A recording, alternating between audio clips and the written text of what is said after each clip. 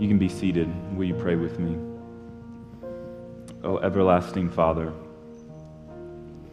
we're gathered here this morning in your presence for your glory and your glory alone.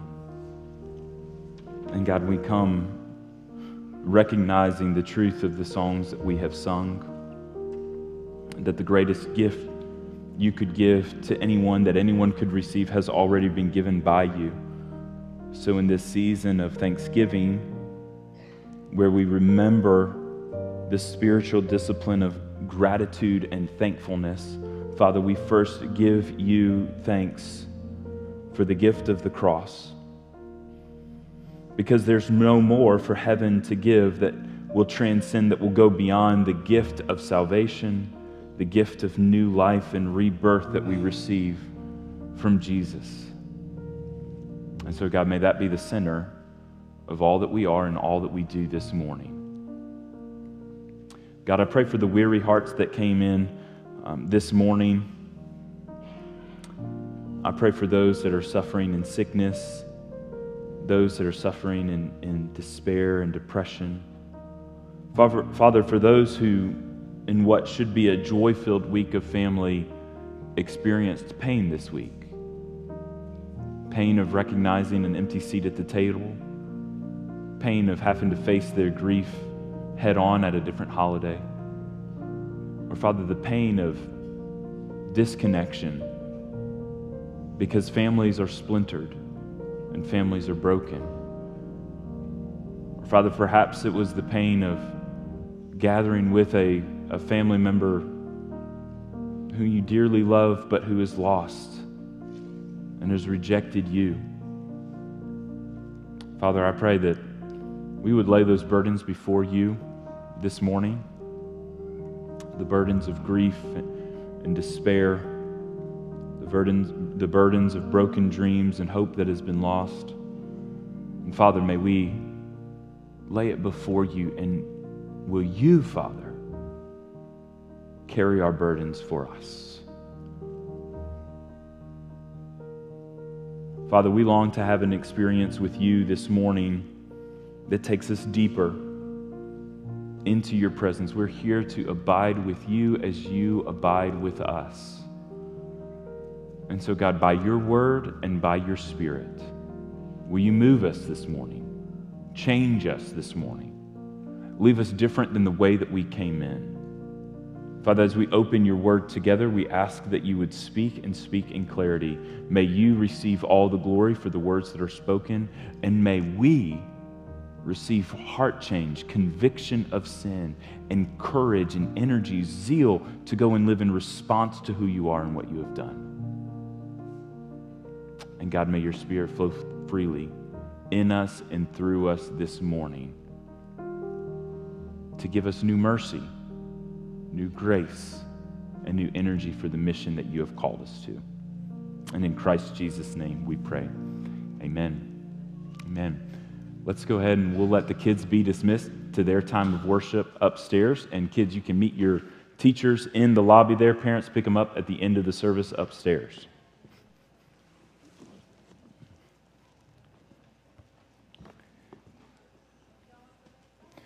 Thank you for joining us as we continue to recognize the holiday weekend of Thanksgiving. It's sort of a different, this is an anomaly in the calendar, and you may or may not have realized it, but the anomaly of the calendar this year is that there is a Sunday after Thanksgiving that is not technically an Advent Sunday. And so we're living in two different worlds this morning, still in gratefulness and with one foot into the expectation of Advent, which will officially start next Sunday. We have 4 Sundays. The way the Advent calendar works is Advent is celebrated the 4 Sundays leading up to Christmas Day. And because Christmas is on a Monday, it's a very short Advent season. It's really only about 3 weeks, where sometimes it's up to 4 weeks. So next week, to kick off our Advent season, our Christmas choir will be leading us in worship next Sunday morning as the introduction of Advent. And so please join us for that.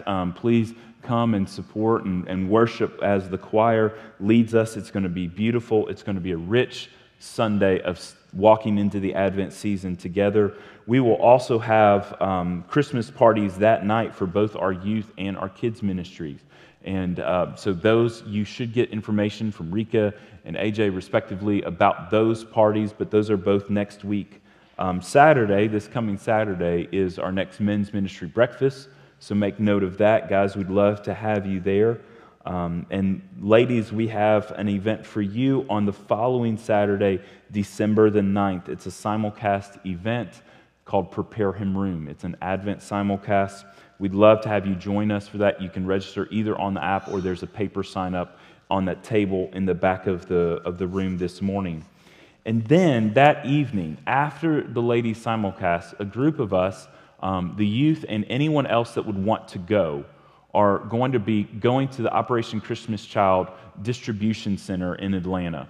And so we'd love for any of you to come and to be a part of that and volunteer for a few hours in the distribution center. If you've never done that before, it's fun. You go through boxes. You're the quality control, making sure that boxes are well packed and everything's ready to go. They need a lot of volunteers for that. So if you want to participate, you want to do that as a family, talk to AJ about that, and he'll give you the information and the firm details. And then after that, on December the 10th, another important Advent celebration is we want you to meet here, and we're going to leave and go Christmas caroling together. And we'll go to maybe some homes, maybe some senior care centers, but we'd love for you to join us as a single, as a whole family. Whoever in your family could come and join us, and we'll handle the details of kind of where we go from there. But join us on December the 10th for Christmas caroling together. I'm going to ask you now, as we finish this series that we've been in for 3 months about encountering God, would you join me in Ezekiel chapter 37?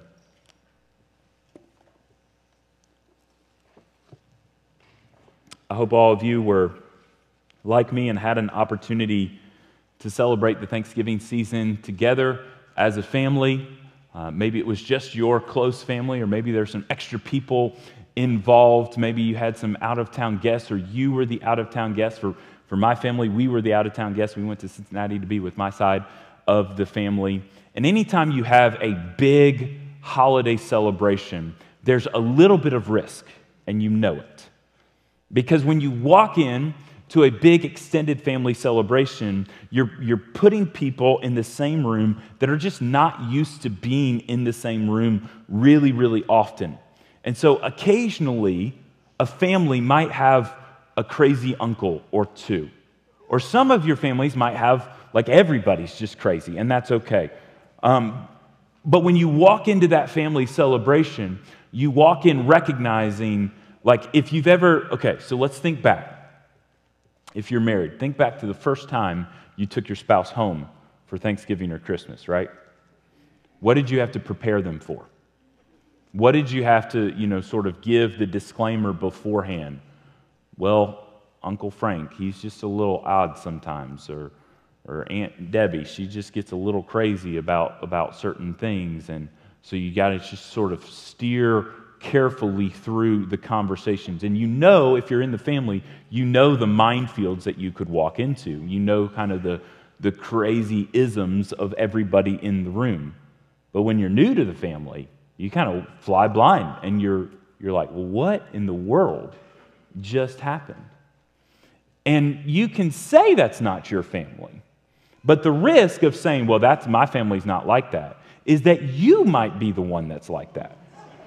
Because if you don't see it, then that might actually be the problem. When we look at Ezekiel, I'm just going to tell you, Ezekiel is the crazy uncle of the Old Testament. If you read through the book of Ezekiel in your quiet time, it's going to feel like that awkward Thanksgiving table. You're going to be like, how did I get here? What is he talking about? What is going on? Let me just give you a little bit of the short flyby of Ezekiel. In Ezekiel chapter 4, he draws an outline of the city of Jerusalem on a big brick. And then he plays. He kind of enacts, like a kid would play with toy soldiers. He sort of plays this siege of the city of Jerusalem. And then later, he lays on his side for a prolonged period, like days, lots of days. And then he turns over and lays on the other side for days, still in Ezekiel chapter 4. Then he cooks food over dung as the fuel to cook his food. Then he cuts off his hair, he burns a third of it, chops a third of it into little pieces, and scatters a third of it, just throws it up in the wind to scatter to the wind. He's the crazy one, right? Then later in the book, in chapter 12, he puts all of his belongings on his back and just wanders around as if he's moving when he's not moving. He's just got all of his belongings packed on his back. And later in chapter 12, also, as he's drinking water, every time he drinks water, he trembles and shakes just at the act of drinking water. And then, when his beloved wife dies, he acts like nothing happened. He just sort of pretends nothing happens. Ezekiel, as you're reading through it, not understanding what God is doing in these stories, he seems rather odd. In fact, E.C. Broom, a Freudian psychologist in 1946, he published an academic article called Ezekiel's Abnormal Personality. And in 1956, on the basis of Freudian psychological theory, he decided to psychoanalyze Ezekiel. And here's what he came up with. He said Ezekiel's behavior was symptomatic of a recognizable mental illness, and it was consistent with paranoid schizophrenia, marked by periods of catatonia, narcissism, and masochism. And then he concluded, there can be no doubt we are dealing with a true psychotic capable of great religious insight. That's what the world looks at Ezekiel and says, a true psychotic capable of great religious insight. Here's what you need to know about Ezekiel. He was called to be a prophet of God. And he was called, as many of the prophets were, into a very difficult ministry, a particularly difficult task in his ministry. The prophets fulfilled multiple different roles in God's plan of salvation for the nations. The prophets were first and foremost mouthpieces. The prophets are those that speak on behalf of God. That's their primary role, to become God's voice to the people and say what God says.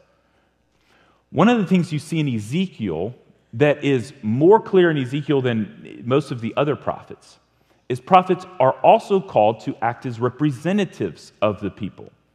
So in all of Ezekiel's dramatic scenes where he's acting in such a way that anyone from the outside would look at him and say, this man has lost his mind, Ezekiel is acting in those ways because God told him to. God told him, Ezekiel, you ain't moving, but pack all of your belongings on your back as if you are.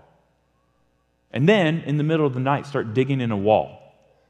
And then, every time you drink water, shake uncontrollably as you drink water. God tells him to do those things. Why? Because God is making Ezekiel a picture of his people. The suffering of Ezekiel is a picture of the suffering of the people who have disobeyed God. And this is what their lives are going to look like in the exile and the suffering that comes. Ezekiel stands in a really important part of history. The northern kingdom of Israel is gone. He's in the southern kingdom of Judah. If you don't know your Israelite history, that's okay. I'll give you the short version. The kingdom splits in two between Israel and Judah. Israel is taken away first, and then Judah remains.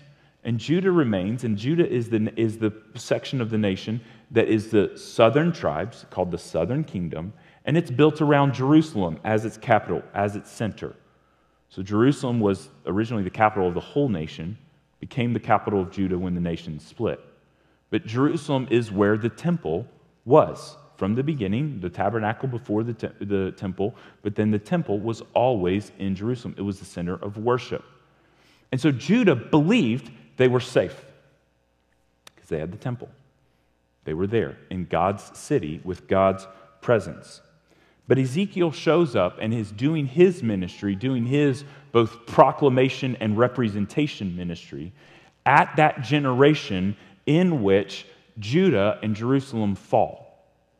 So he's a part of both the last generation in Jerusalem before the exile and a part of the first generation of the exile in Babylon. And so all of Ezekiel's words and predictions and representations and prophecies, all of those things are happening in this unique context of this cataclysmic fall of the nation. And so we walk into Ezekiel 37 and read a vivid passage that we've probably all heard pieces of, or we've sung a little song about them bones and dry bones. You've probably heard something about this rather strange story, but we've got to understand what is God doing in Ezekiel and in the nation at the time. So here's how we're going to unpack it. I'm going to give you just 2 steps. The story, first of all, we're going to go through the story. We're going to go through what it means for us. And this is basically the approach we've taken for 3 months into these different stories. It's been a little different, right? It's been a little bit of a change of pace. September, October, November, we haven't gone through a specific book of the Bible. We've jumped around. And we spent September in the life of Christ looking at some major episodes where somebody comes face to face with Jesus. And then in October, we spent some time in the family of Abraham and all of God's face-to-face interactions with the family of Abraham. And now in November, we're talking about the Spirit of God and the strange and surprising but real things that the Spirit of God does in the Old Testament passages. So we looked at Dagon, a false god, a few weeks ago. We looked at Elijah and his experiences at Mount Carmel, followed by Mount Horeb, and how God wasn't moving in the big storm, but in the still small voice. And now we're here in Ezekiel 37 for this surprising but really powerful passage that tells us something about God, something about the nation of Israel, and it tells us something about us. So first, let's look at the story. Number one, we see Ezekiel is there as a representative and as a mouthpiece.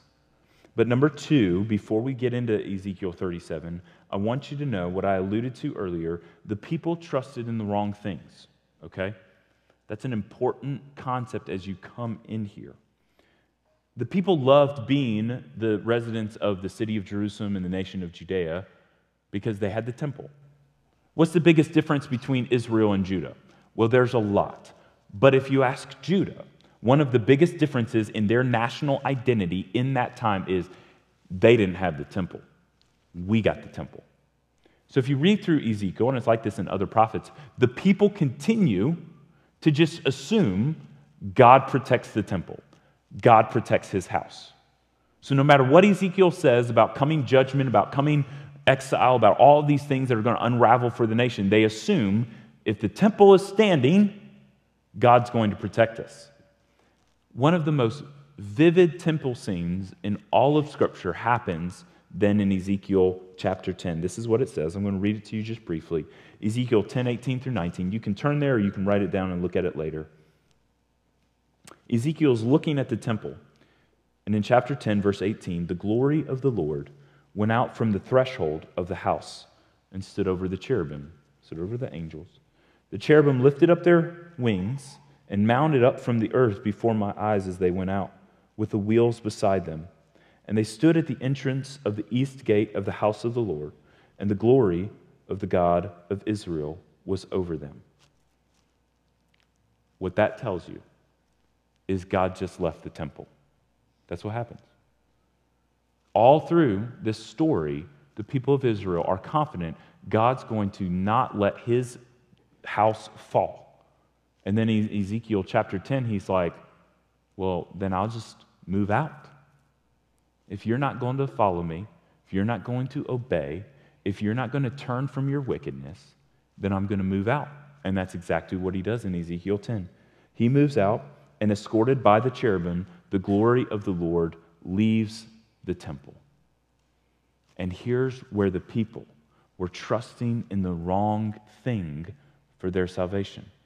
They trusted in the presence of the temple more than the presence of God. They trusted in this sort of, we talked about this a few weeks ago, the difference between a grace-based religion and this superstitious paganism.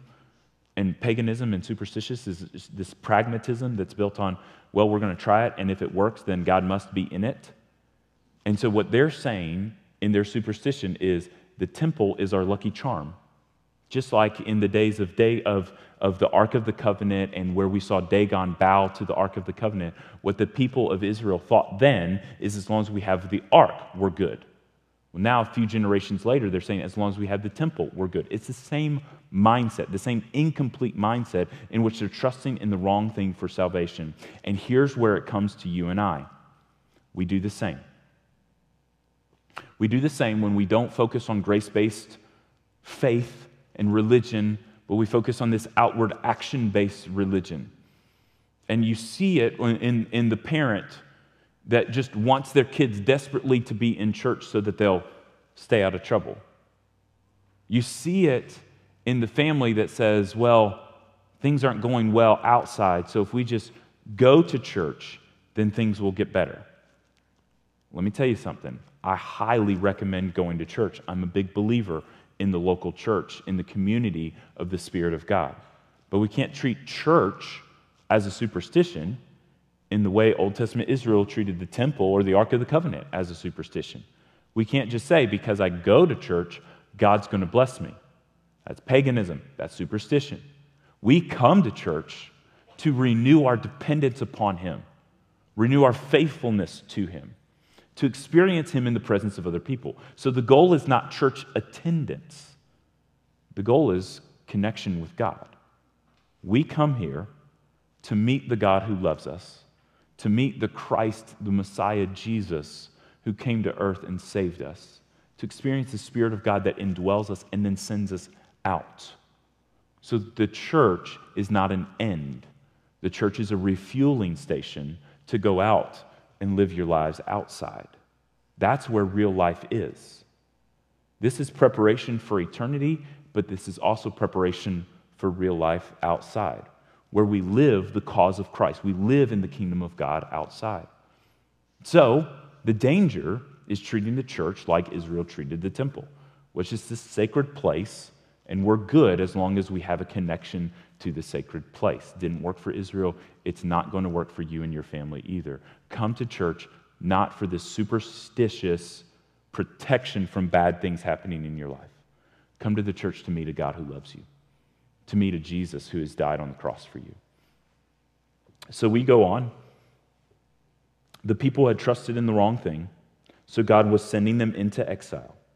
But God sends Ezekiel this vision, this powerful vision in Isaiah 37. So now, after all that time, we're finally ready to read our scripture for today. Ezekiel 37:1. The hand of the Lord was upon me.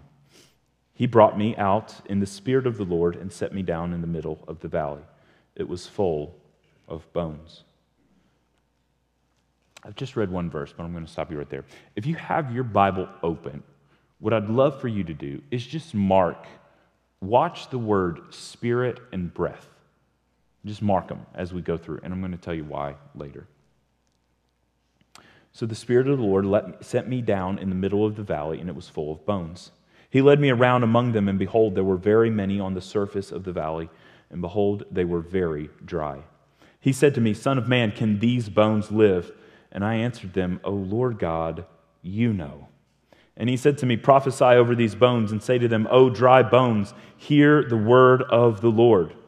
Thus says the Lord God to these bones, Behold, I will cause a breath to enter you, and you shall live. And I will lay sinews upon you, and will cause flesh to come upon you, and cover you with skin, and put breath in you, and you shall live, and you shall know that I am the Lord. So I prophesied as I was commanded.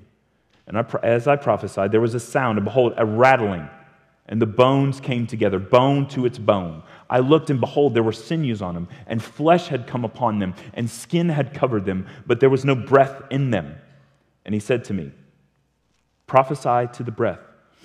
Prophesy, Son of man, say to the breath, thus says the Lord God, come from the four winds, O breath, and breathe on these slain, that they may live.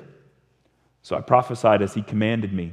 And the breath came into them, and they lived, and they stood on their feet, an exceedingly great army.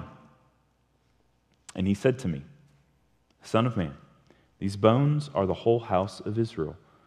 Behold, they say, our bones are dried up, and our hope is lost. We are indeed cut off. Therefore, prophesy, say to them, thus says the Lord God, behold, I will open your graves and raise you from your graves, O my people.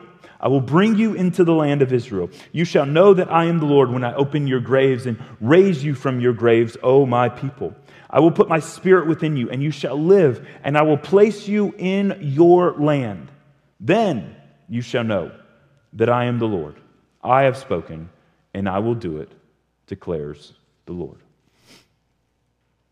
So here we go. Here's this story of these bones that are brought to new life. And I asked you to mark the words spirit and breath, and I'll go ahead and tell you why. Because the word spirit means breath. The word breath means spirit.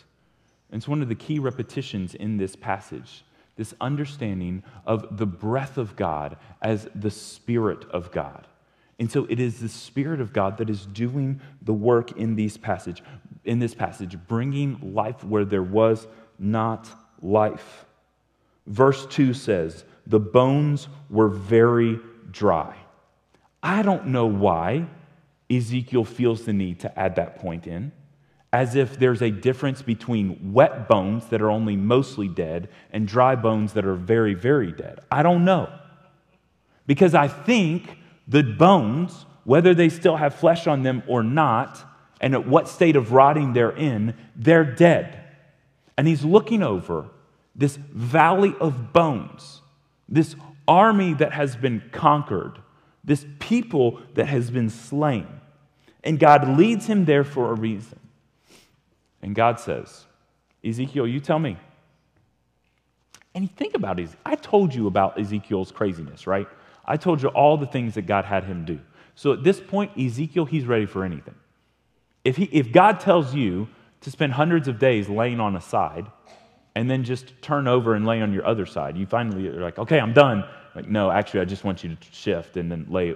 If God tells you to go many days being silent, when God asks you a question, you're kind of a little bit, I guess, anxious every time God says something like that to you, right? Like, Ezekiel, do you think these bones can live? And Ezekiel's like, I don't know.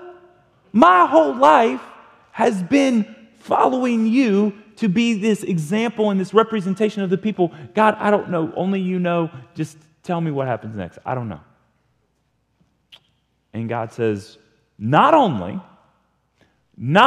are these bones going to live, I'm going to use you to make these bones live. There's two powerful means by which these bones live.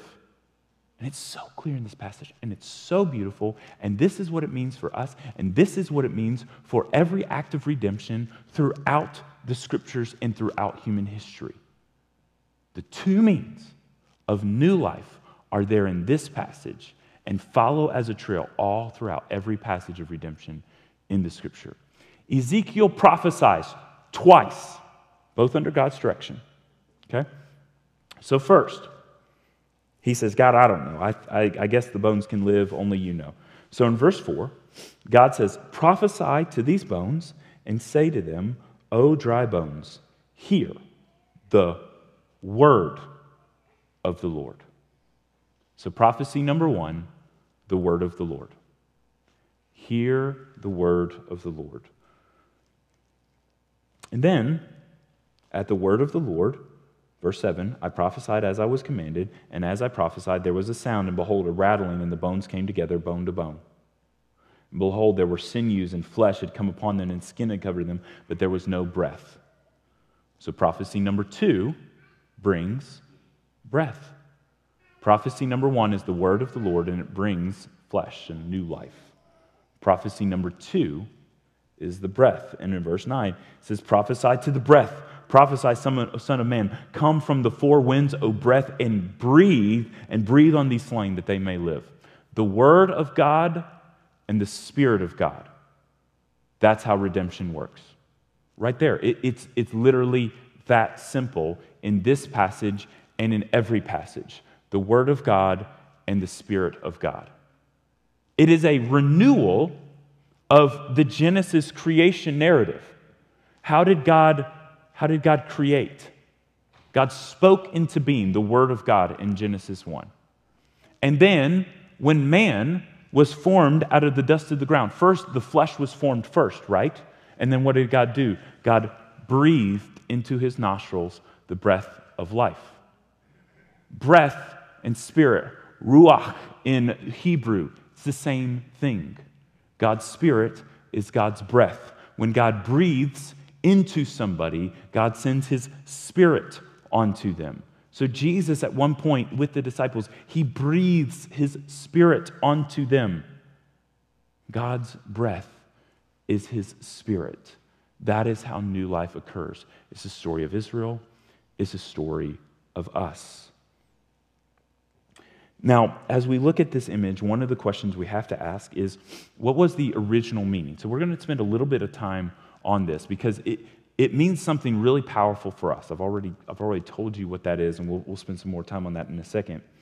But we cannot get past the fact that in verse 11, it's saying something about the whole house of Israel. And there's a lot more in the context that is told to us. So let's look at what this says about the whole house of Israel and what that can mean. In Ezekiel 36:26, so the chapter before, God says to Israel, I'll give you a new heart, a new spirit I will put within you. I will remove the heart of stone from your flesh and give you a heart of flesh. So first, there's a new heart. And then, in chapter 37, there's this new life. The Word of God comes, the Spirit of God comes. But then as you go farther in, verse 15 and following, you see that the other part of the vision is the coming together of the two different parts of Israel. Remember, I told you there's a northern kingdom, Israel, there's a southern kingdom, Judah.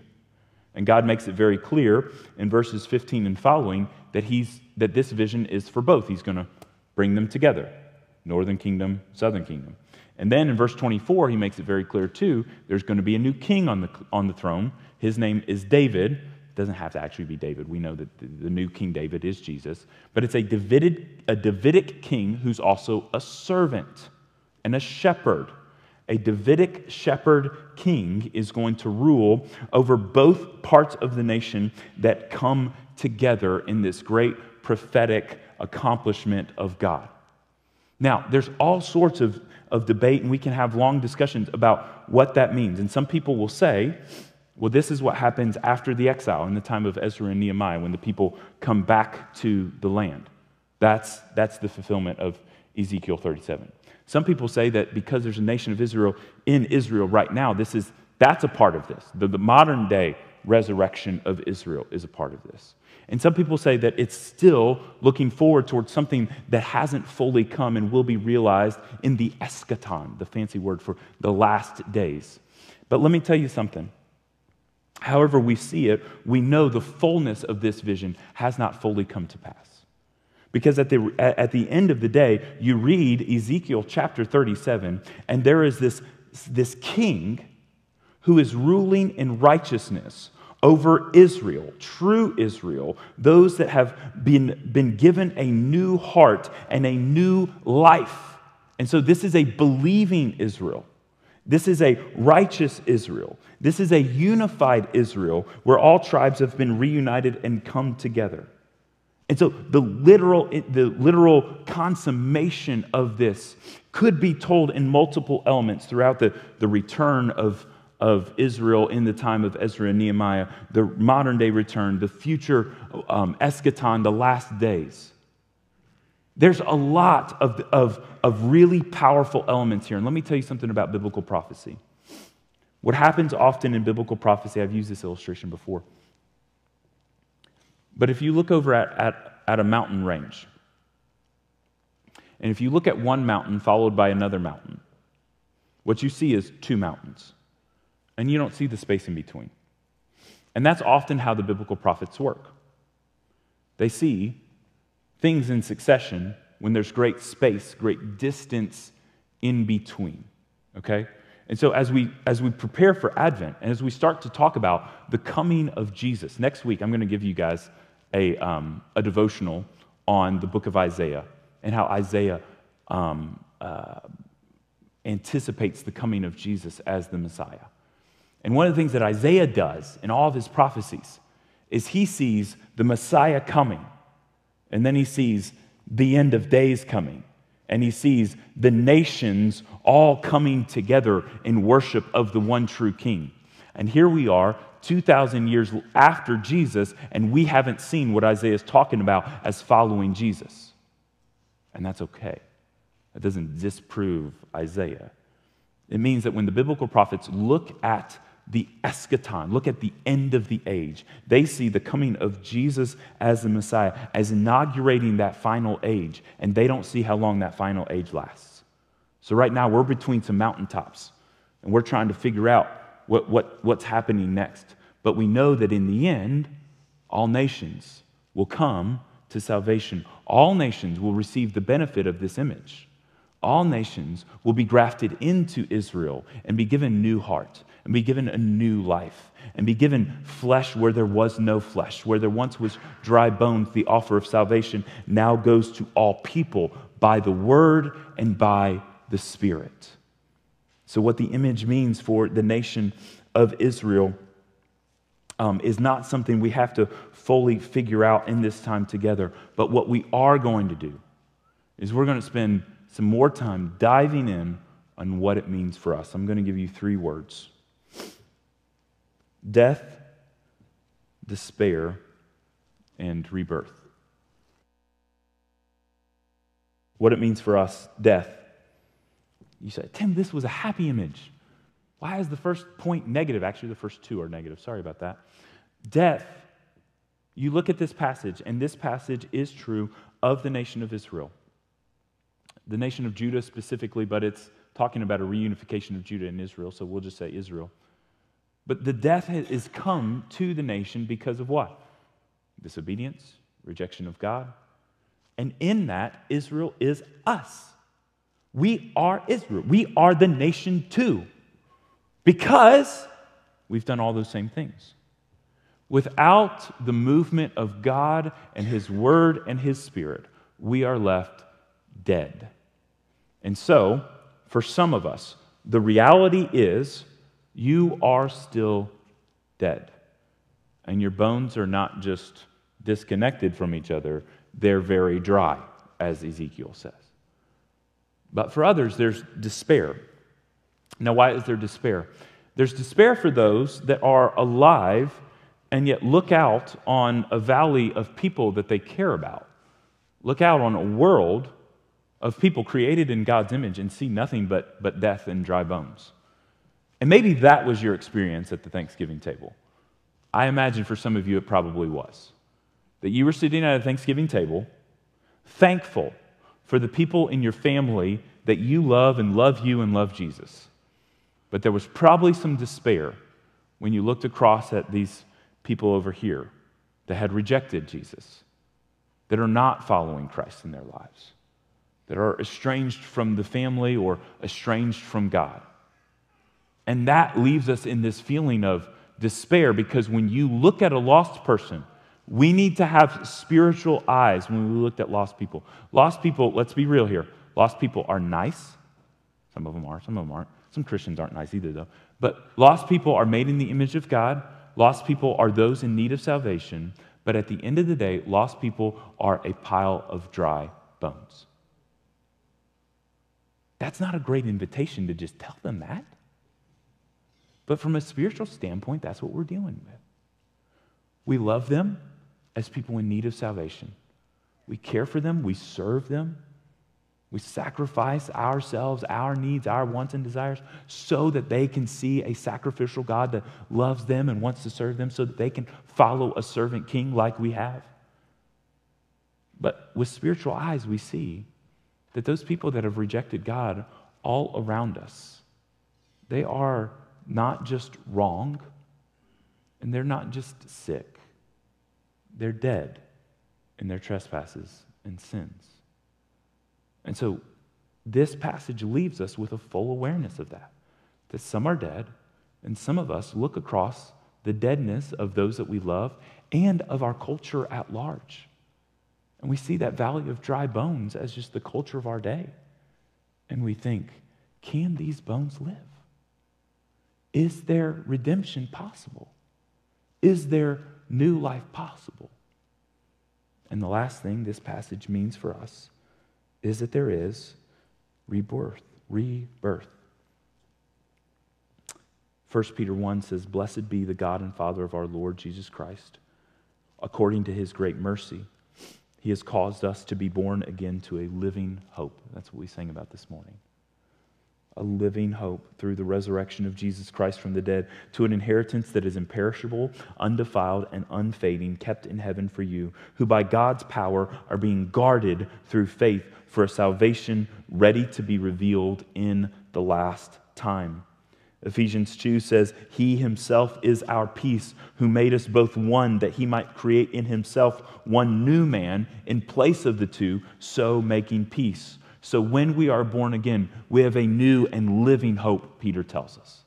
When we are born again, we have peace with God, Paul tells us.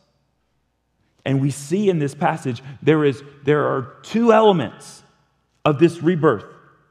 Two things that come hand in hand in any act of rebirth. From creation in Genesis to recreation in Ezekiel, and recreation as defined in all of the New Testament. Here's what Ephesians says. "In him also, when you heard the word of truth, the gospel of your salvation, and believed in him, were sealed with the promised Holy Spirit, who is the guarantee of our inheritance until we acquire possession of it, to the praise of his glory." How does Paul describe salvation? I'm going to read it again, and I'm going to ask you to look for the word and the Spirit. Ephesians 1:13. "In whom you also, when you heard the word of truth, the gospel of your salvation, and believed in him, you were sealed with the Holy Spirit." The word and the Spirit. Genesis 1, Ezekiel 37, Ephesians 1. The word and the Spirit go together. So how do we encounter God? That's the big question, right? That's what we've been looking at for 3 months. And here, after 3 months, I'm giving you two words: the Word and the Spirit. How do you encounter God? You go to the Word, and you wait for the Spirit. You ask for the Spirit to flow freely through the Word into a broken heart and mind, into a heart and mind that is suffering with pain, despair, fear, confusion. But the Word and the Spirit, that is the answer. So if you have a lost person in your life somewhere, you have somebody around you that is broken and has rejected Christ, what do? You go to the Word for the Spirit, and you ask that God gives you an opportunity to speak the Word in the power of the Spirit. What do you do when you're in despair, when you look at the culture around us and you see nothing but a valley of dry bones in our society and in our world? You go to the Word to be lifted by the Spirit, to deliver the Word in the power of the Spirit, so that God can move and God can restore. And you believe in a God that does miracles, that does crazy things in the life of crazy Uncle Ezekiel. Zeke, we'll call him. Crazy Uncle Zeke has stories of redemption and transformation all through all of the crazy symbols and pictures that God gives us. And this picture of rebirth is a picture for us. That when you believe in Jesus, your dry bones can be stitched together. And when you receive the Spirit of God, new life comes where there was death. So as the band comes to close us with one final song of the gospel, I'm going to ask each of you, have you received this word and this Spirit for your new life? Have you received the word of the Lord that brings salvation by the blood of Jesus and through the conviction of sin and the act of repentance brings you new life before the throne of Christ? Have you received the Spirit breathing into you? If not, you need only this morning confess your sins and receive the new gift of life in Jesus. Come forward and talk to me about it. I'd love to. Or reach me at the end of the service. We'd love to celebrate with you new life in Jesus today. But maybe what God's doing in you right now is calling for you to cry out for the dry bones around you in your life. And I'd invite you to come to the altar to pray. Pray for the lost. Pray for the world. Pray for the lost son that you love. Pray for the lost brother that is estranged from you. Or pray for the brokenness of our world, that these dry bones will live. And because of the blood of Christ, we can pray in faith, believing that God will redeem. Let's stand and we'll sing together.